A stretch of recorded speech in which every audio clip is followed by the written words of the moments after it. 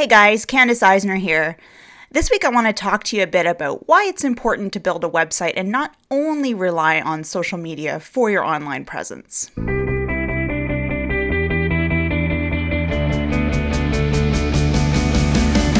Welcome to Life Beyond the Massage Table, a podcast for massage therapists, or really anyone who works in health and wellness. I'm here to help you take a look at your business and practice in new ways, to think outside the box, and to shift gears from the same old stuff that isn't helping you build the life and the business that you really want.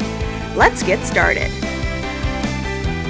Hey everyone, happy Monday, or whatever day it is when you're finally listening to this podcast episode.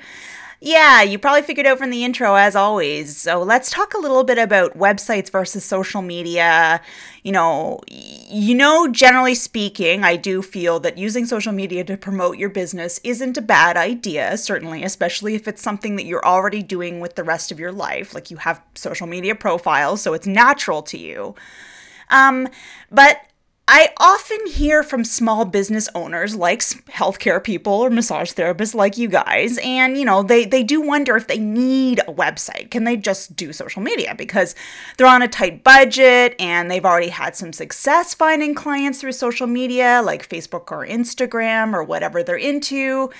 And they notice that other businesses are just sticking to using social media. So isn't that a cost-effective solution? Can't they just kind of do that? Well, here's the thing, social media is a fantastic tool for a lot of reasons. It certainly does let you connect with people in ways that you couldn't with a website, absolutely. However, it's important to remember that social media is a good marketing tool, but it isn't or shouldn't be the hub or, sort of the focus of your online presence. Now, do you want to take a guess on what that hub should be? If you said your website, you were right, and you probably guessed that from what I've already said in this episode. There's a lot of really good reasons to build a website for your business, even if you're already using social media in some capacity. And I'm going to mention 5 of them in the rest of this episode. So, number 1, your website is designed for you. Whether you hire a professional or you do a full custom design with that professional or you're doing sort of a DIY templated option, your website can be customized to really fit you and your brand. And that's going to include everything from the layout of your website and the photos that you choose, your colors, your text, your logo, everything to give that look and feel. Even your website address, the URL is going to fit your practice and your business, and it isn't just going to be, like WordPress.com/RMT website random stuff. When you're buying a URL, you have a lot more selection for something that would fit your business. So in other words, you can make your website, not just the URL, but the whole thing, really match the message you want to convey and not be exactly the same as everyone else's, not be a cookie cutter. But social media, well, yeah, you can do customizing, but in the end, Facebook is going to look like Facebook. Twitter's going to look like Twitter. Instagram looks like Instagram, They're useful tools, definitely, but they don't help you stand out from the crowd, and, they don't really do your business justice. Number 2 reason to have a website. Your website isn't going to change rules midstream. So once you build a website, it's there as a major part of your online presence. Sure, yeah, you do need to make updates periodically, but in the end, your website's always going to be there for you and you're going to have full control over its content and its styling and the updates and everything. But with social media, the rules, well, they change. For example, a lot of you probably know this, but Facebook used to have this really fantastic platform for business owners, and it was 100% free. People were fans of pages, and they'd see all the content from that page, and the page owners could easily connect with their fans whenever they wanted to. But then the rules changed. That was about 2014, 2015, somewhere in there, so it's been a few years. What happened is suddenly posts from the pages were only being seen by a percentage of the fans. And if the page owner really wanted to make sure their posts were seen, guess what they had to do? They had to pay to promote them using the Facebook advertising platform. This was not the solution people were hoping for, and it was kind of sprung on them. So, understandably, they were pretty upset about it. Number 3 reason to have a website. Your website isn't going to provide other distractions. Well, most of the time anyway. Your website's about your business, and it's only about your business. Unless you're running ads on it, of course, or something else is going on it, but I really don't recommend you do that. Your website should be 100% focused on your message, your business, your practice. But yeah, people are only seeing content about your business and nothing else, and it's certainly a great way to get their full attention, or at least as close to full as you can.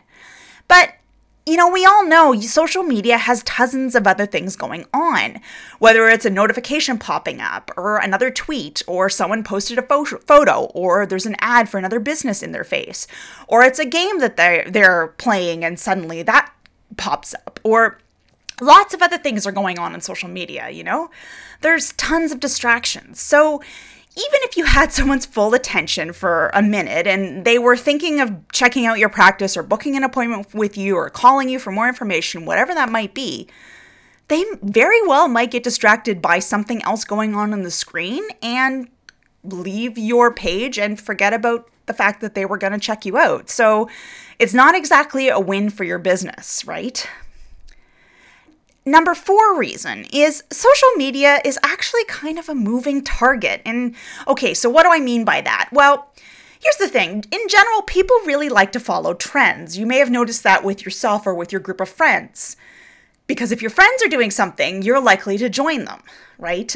It kind of works with family too. If your little brother is doing something or your older sister or whatever, you might want to jump on the train too.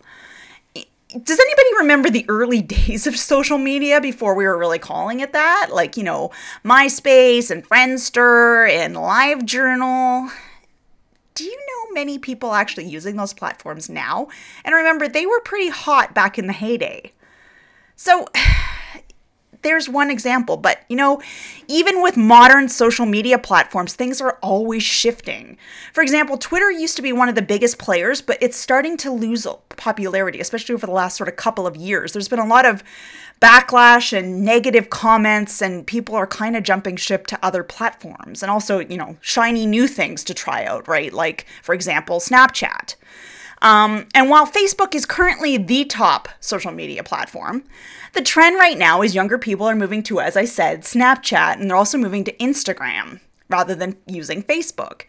And YouTube has been really gaining popularity over the last few years. In fact, one stat I saw recently said that YouTube may soon take over as the most popular social media platform. And I'm not surprised because there's been a big rise in YouTubers and YouTube creators who are paid for their work and all that kind of stuff. So you may very well see soon that YouTube is the top social media platform and people aren't using Facebook nearly as much as they used to.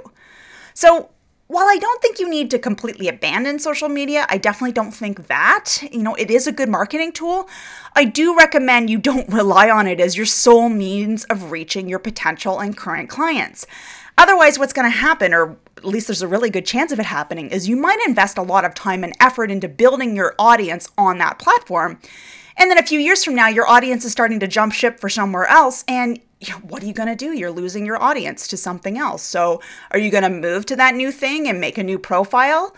Well, it'd be a whole lot easier if you just had a website. And the last reason, number 5, is, you own your own content without fail. I mean, obviously there is that exception where if you borrowed somebody else's content that is copyrighted to them, obviously that is not owned by you. But if you create content for your website that you've actually created and you've written text and taken photos and all that kind of stuff, it's automatically your intellectual property. That means that it is there for you and no one else can use that content unless you give them permission. Otherwise, that would be a copyright violation. Now, there's been a ton of controversy and truly unsubstantiated rumors, but still, there's been a lot of controversy spread about who owns what you post to social media. While in general, you do own what you post, I want to be clear on that. The truth is that you will never have full control because you do not own these websites. You don't own Facebook, Twitter, Instagram, or whatever. And in fact, the terms of service on those programs can change without advance notice. And with many of them, you're granting them the right to use any content that you have posted publicly. For example, with a Facebook page, they're all public posts. They can use them in any way that they wish.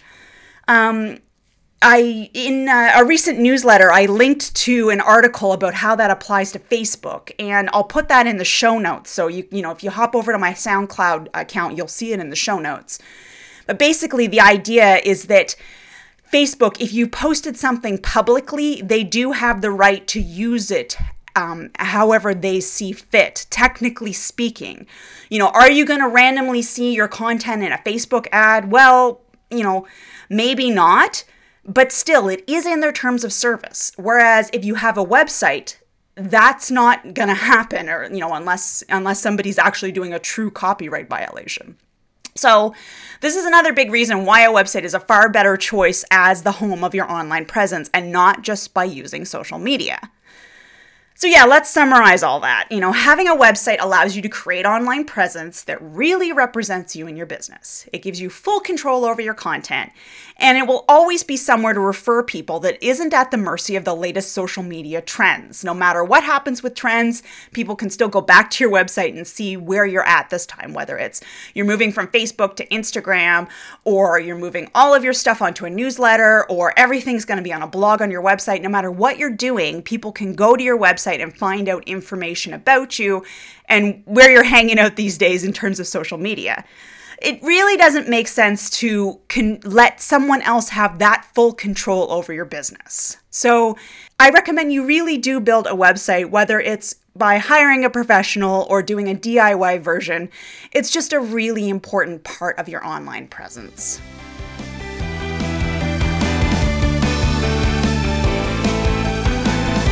Hey you guys, thanks so much for listening. I really am grateful to have all you guys here with me.